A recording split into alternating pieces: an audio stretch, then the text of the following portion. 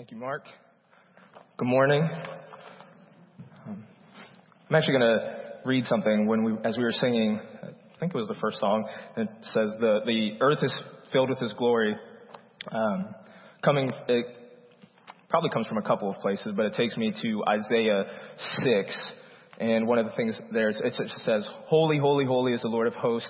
The whole earth is full of His glory." And I've actually heard that described or explained as the way the ocean is filled with water, so the earth is full of God's glory. And that was a thought that captivated me. It has nothing to do with the sermon this morning, but has everything to do with the God we worship and what we're doing here.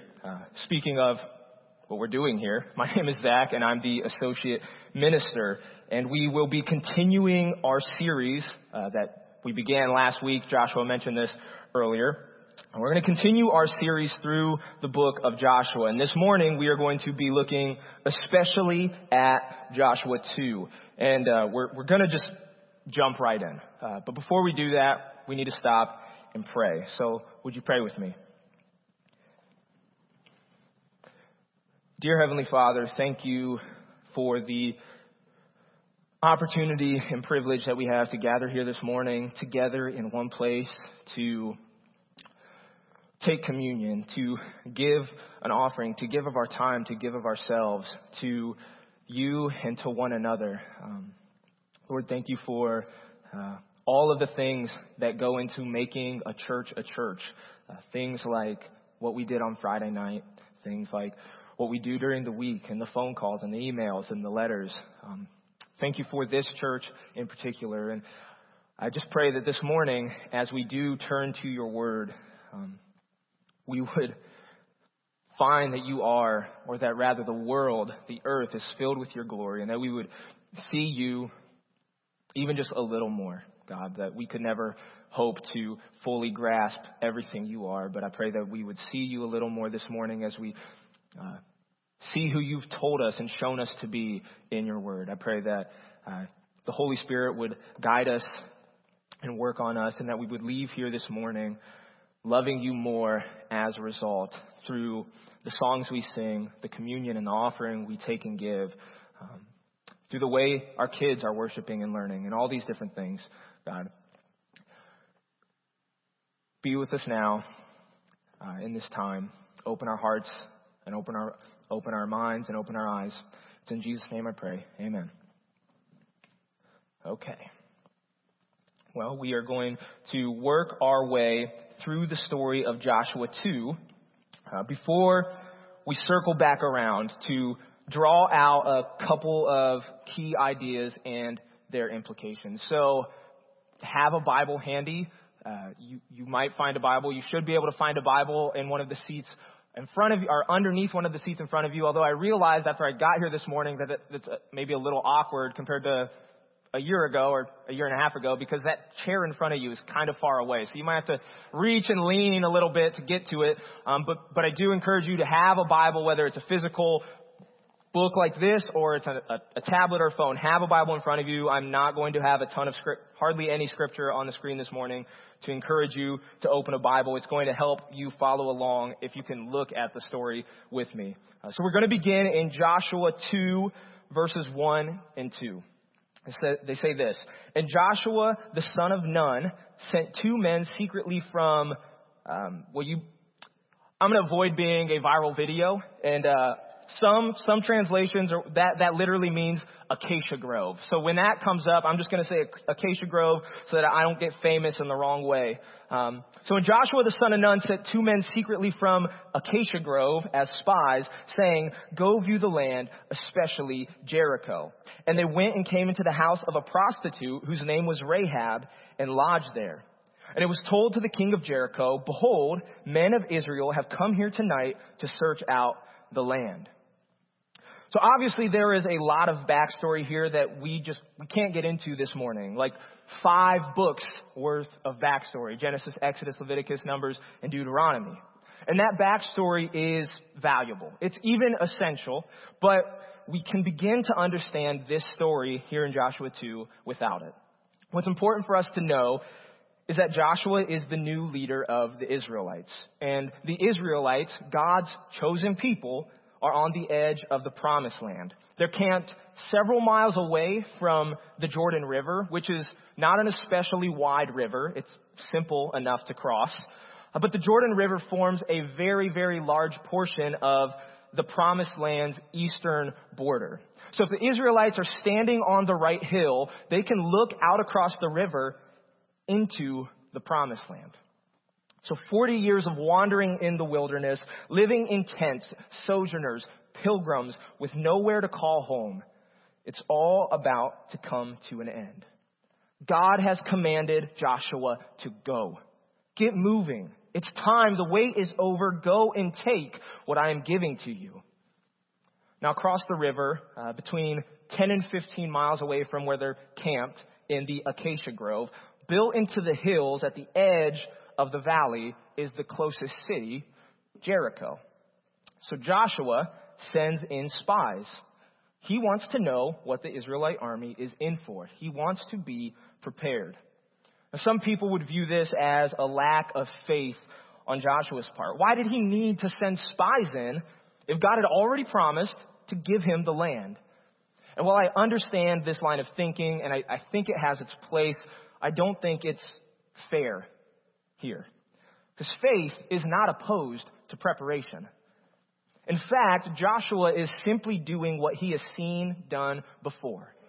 In Numbers 13, the Lord commanded Moses to send spies into the promised land. And if you remember from last week or you know your Bibles, you know that Joshua was one of those original spies.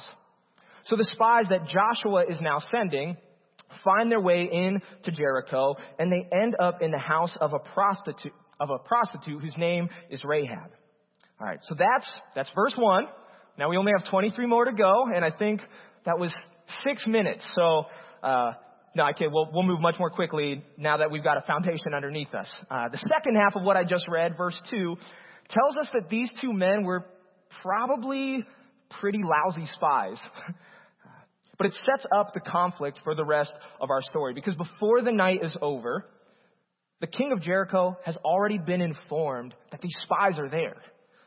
That's verse 2. So see how quick that was? All right, we're going to keep moving. Verse 3 through 7. It says, Then the king of Jericho sent to Rahab, saying, Bring out the men who have come to you, who entered your house, for they have come to search out all the land.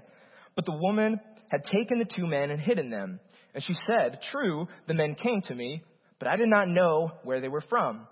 And when the gate was about to be closed at dark, the men went out. I do not know where the men went. Pursue them quickly, for you will overtake them. But she had brought them up to the roof and hid them with the stalks of flax that she had laid in order on the roof. So the men pursued after them on the way to the Jordan as far as the fords, and the gate was shut as soon as the pursuers had gone out. So now the king's men know exactly where to look. Again, what were these spies doing? But Rahab denies knowing anything at all about these spies other than that they had, in fact, paid her a visit, which, given her occupation, is more than plausible. So the king's men are persuaded by Rahab that she is telling the truth, and so they make haste towards the Jordan River and the Israelite camp. Because surely the spies are heading home. Surely the spies are heading back to tell everybody what they found. Now, at this point in the story, we're left wondering what game Rahab is playing at. She's clearly lied to the king's men, and she's covered for the Israelite spies, but why? And let's not overlook the last words there that we just read in verse 7. Right? The gate was shut. This is a walled city with one way in and one way out. The only way out of the city has been locked for the night. So the king's men might have left, they might be off the scent, but these two spies still need to get out of this city. All right, let's pick back up in verse 8 through 11. It says, Before the men lay down, she came up to them on the roof and said to the men, I know that the Lord has given you the land, and that the fear of you has fallen upon us, and that all the inhabitants of the land melt away before you. For we have heard how the Lord dried up the water of the Red Sea before you when you came out of Egypt, and what you did to the 2 kings of the Amorites who were beyond the Jordan, to Sihon and Og, whom you devoted to destruction.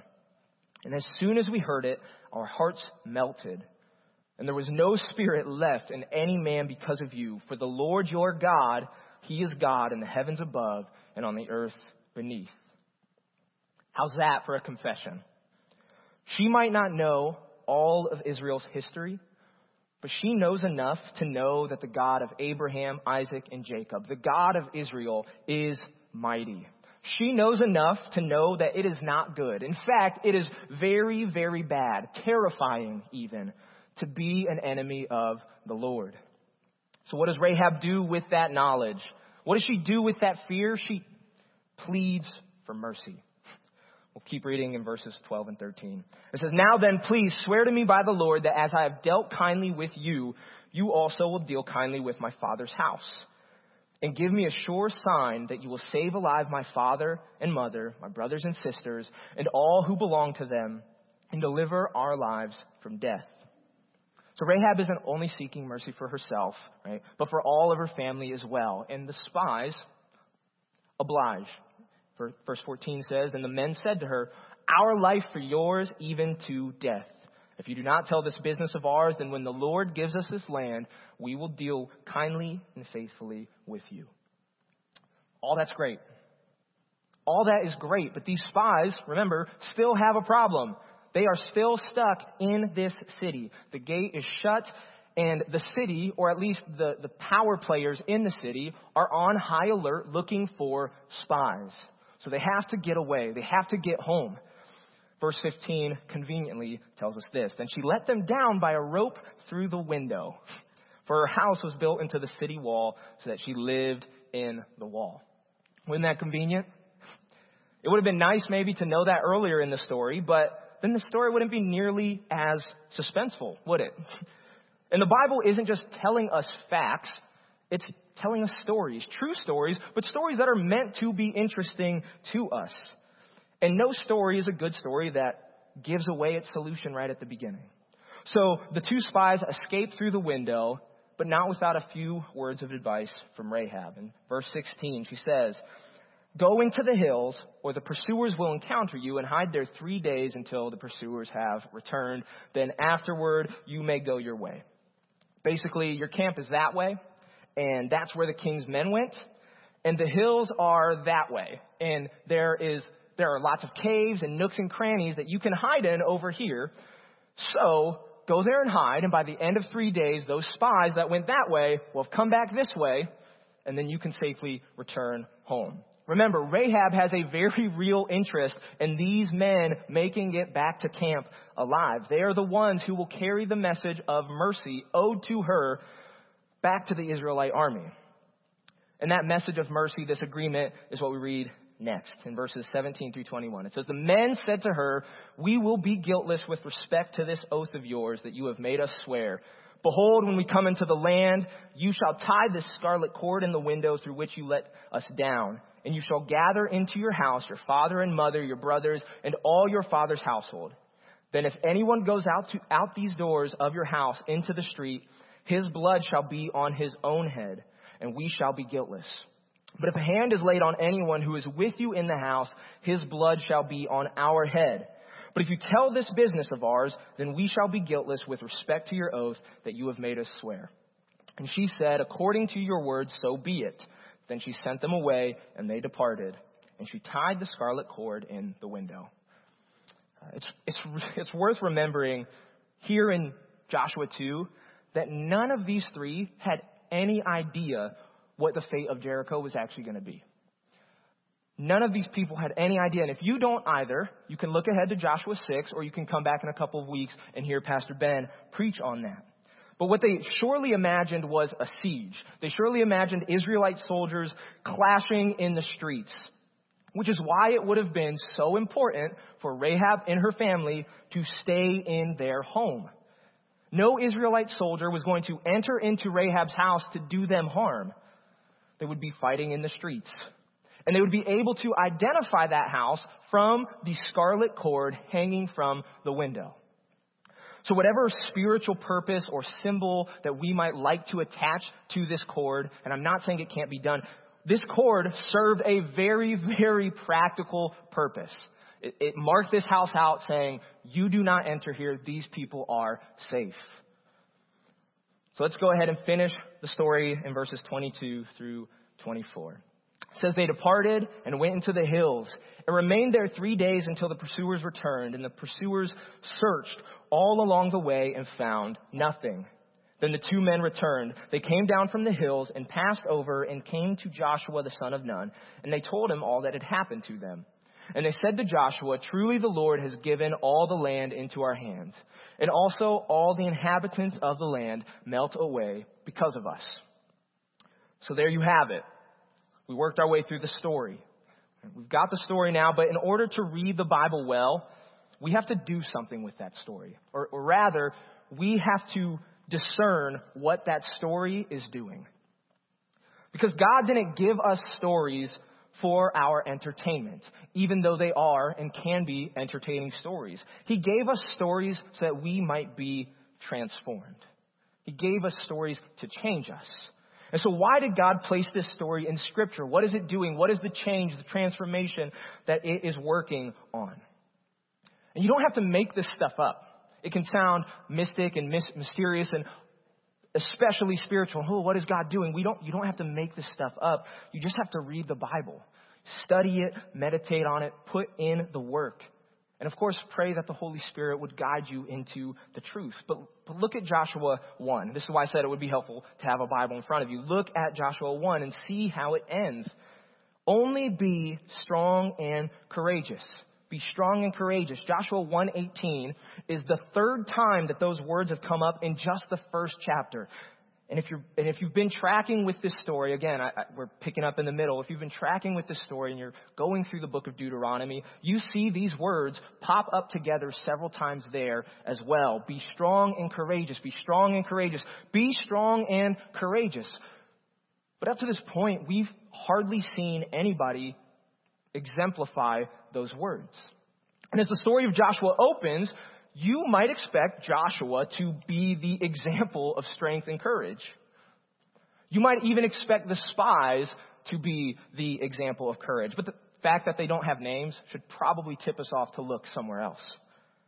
But you certainly would not expect a Canaanite prostitute woman to be the image of strength and courage that we encounter as the Israelites stand on the edge of the promised land. But here we find Rahab in Joshua 2 exemplifying the strength and the courage that we are supposed to see in Israel. Now, to be fair, Israel hasn't screwed up in this story yet. They haven't screwed up yet. They will. They do. Frankly, we all do.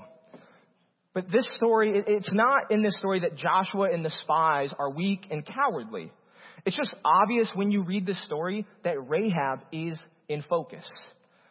And yes, of course, God is the true center. Yes, 100% God is the true center. He is the main character. Christ is our true focus. Yes, of course, 100%.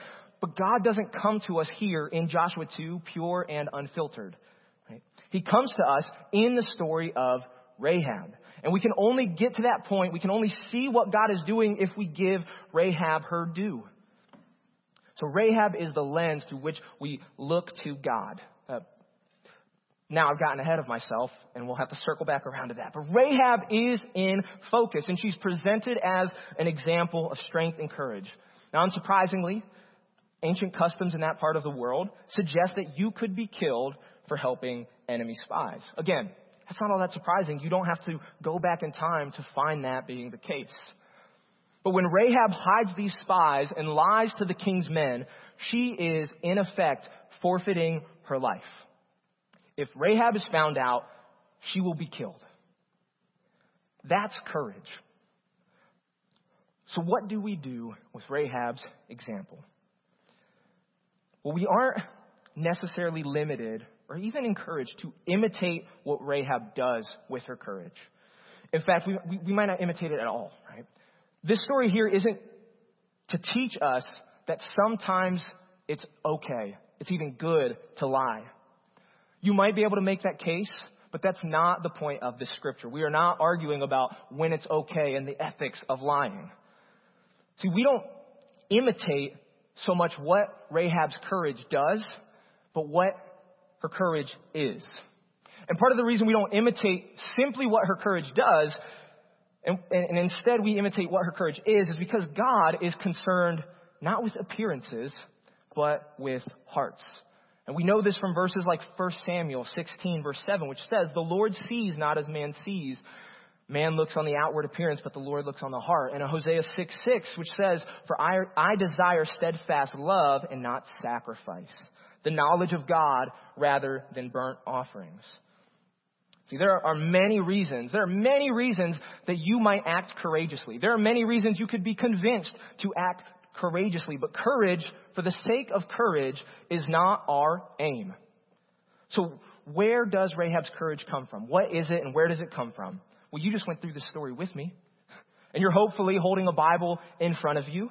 So where did it come from? If you look at verses 8 through 11, particularly 11, Rahab's choice to lie to the king and risk her life were based on what she believed about God. Easy enough. We are in church, after all. But don't turn your attention away from those verses just yet. Because I want you to look for yourself and see this. What emotion does Rahab describe in those verses? It's not joy. It's not confidence. It's not even courage. It's fear. Rahab's courage is the result of immense, terrible fear. Which is ironic, isn't it?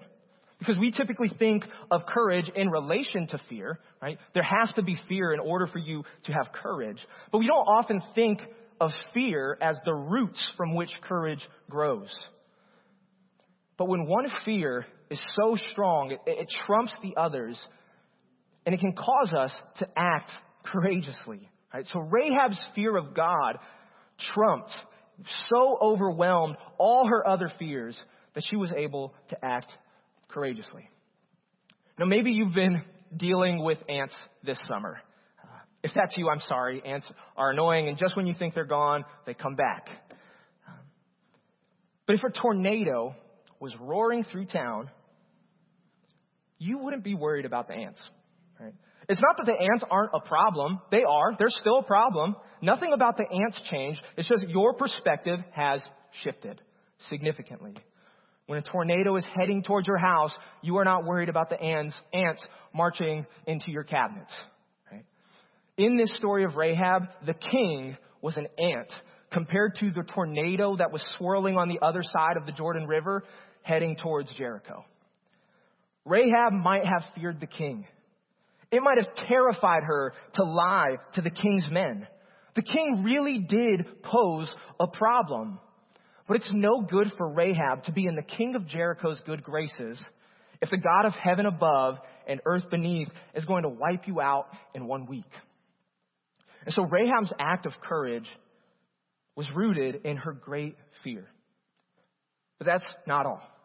That's not all. Because at some point, that great fear had to change into something else. It had to turn into action.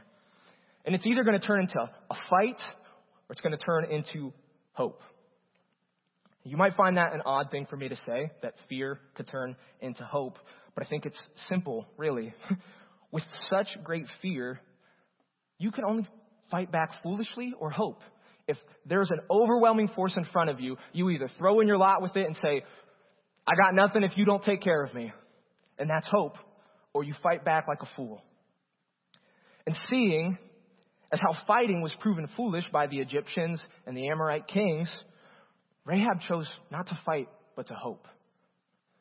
So what's the saying? If you can't beat them, join them, right?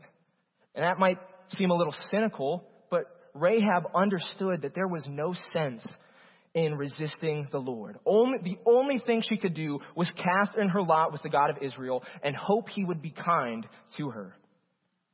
Now, some people say that hope is an act of courage, and I understand that. Hope can be a very courageous thing, but I think, especially after looking at the story of Rahab, that courage is actually an act of hope. That hope is a confident expectation for a better future. And without that image in your head of that better future, who's going to risk anything, let alone their life? If you don't have hope that things could get better, that things will get better, why bother sticking out your neck?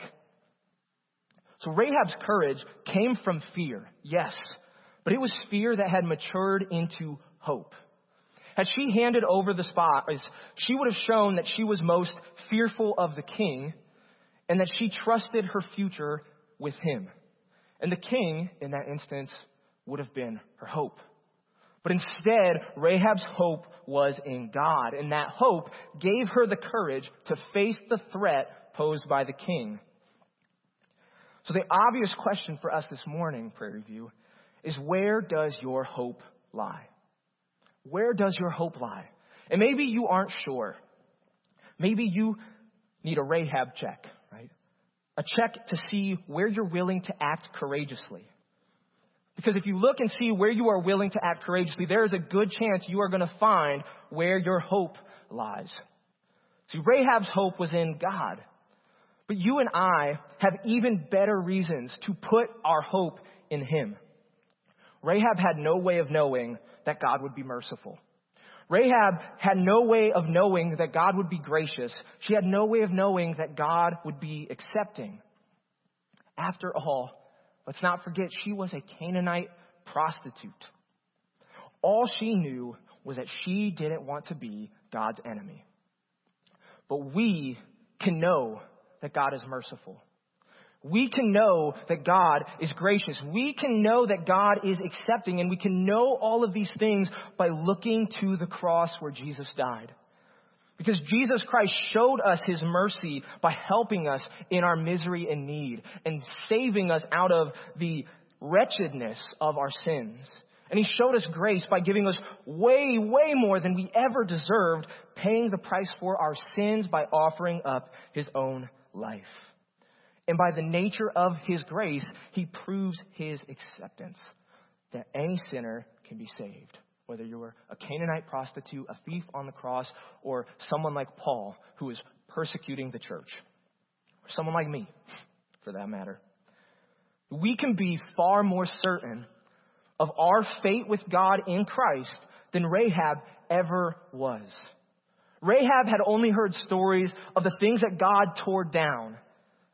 But we've heard stories about the things God has built up. Even stories of the one who he has raised back to life.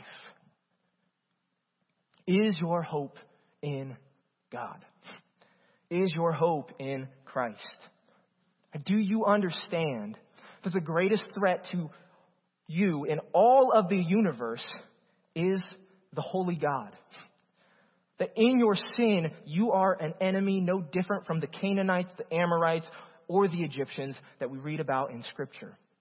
Do you understand that the holiness of God demands that he acts in judgment and wrath towards evil and sin? And do you understand that this terrible fear can turn to hope in the finished work of Christ? Do you understand that the very same God who has every right to rid you and rid me and all of the chaos our sin creates, to rid us from the universe, that very same God in love made a way for you and for me to escape that fate? Do you know this? My prayer is that you do, that we do as a church. I pray that you let Christ lift the heavy burden off of you and give you peace and courage and strength. And if you do know this, if you know the hope we have in Christ and the fear that matures into hope, I pray that it would grow and give you more strength and courage and peace and joy. I pray that you would look at the ants in your life and recognize they're just ants, and that the whirlwind is going to blow them all away. And that whirlwind is on your side. At the end of Joshua 2, in verse 24, the spies tell Joshua, "Truly the Lord has given all the land into our hands, and also all the inhabitants of the land melt away because of us."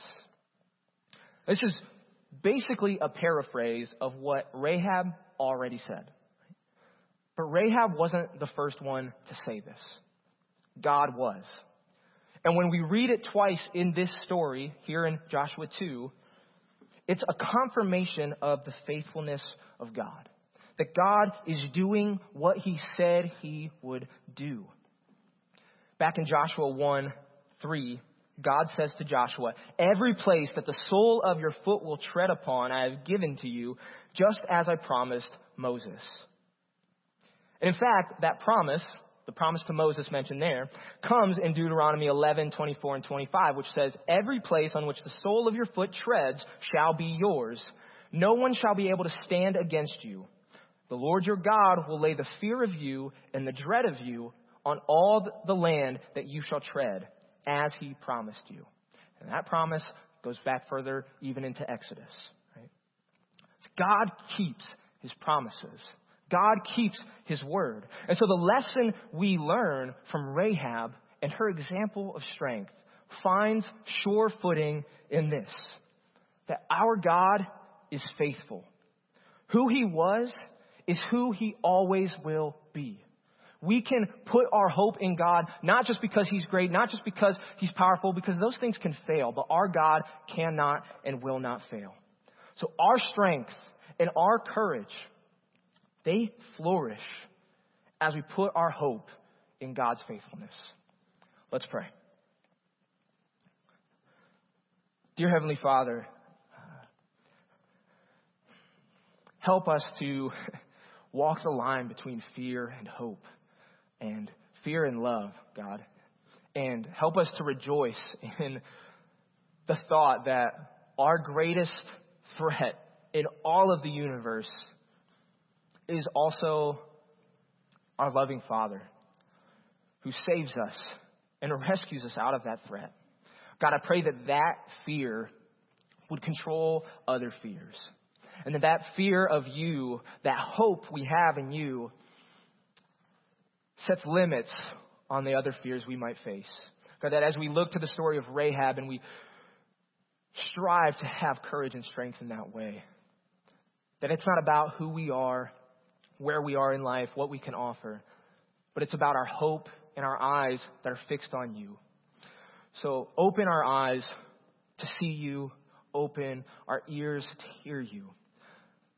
That whether it's Sunday after Sunday, or music on the radio, or reading the Bible, reading books, whatever it might be, God, that as we hear about who you are, that we would hide it in our hearts, that it would grow and flourish into strength and courage that come from our great hope in you. That you are great and you are good, that you are powerful to save us, and that you love us enough to do it. Father, I ask that we would be marked as a courageous people, and not courage for the sake of courage, but courage in the shadow of the cross, Lord. That we would look to Jesus Christ as the fountain, as the source of that courage. Thank you for this morning and for your word that you give to us. It's in Jesus' name I pray. Amen.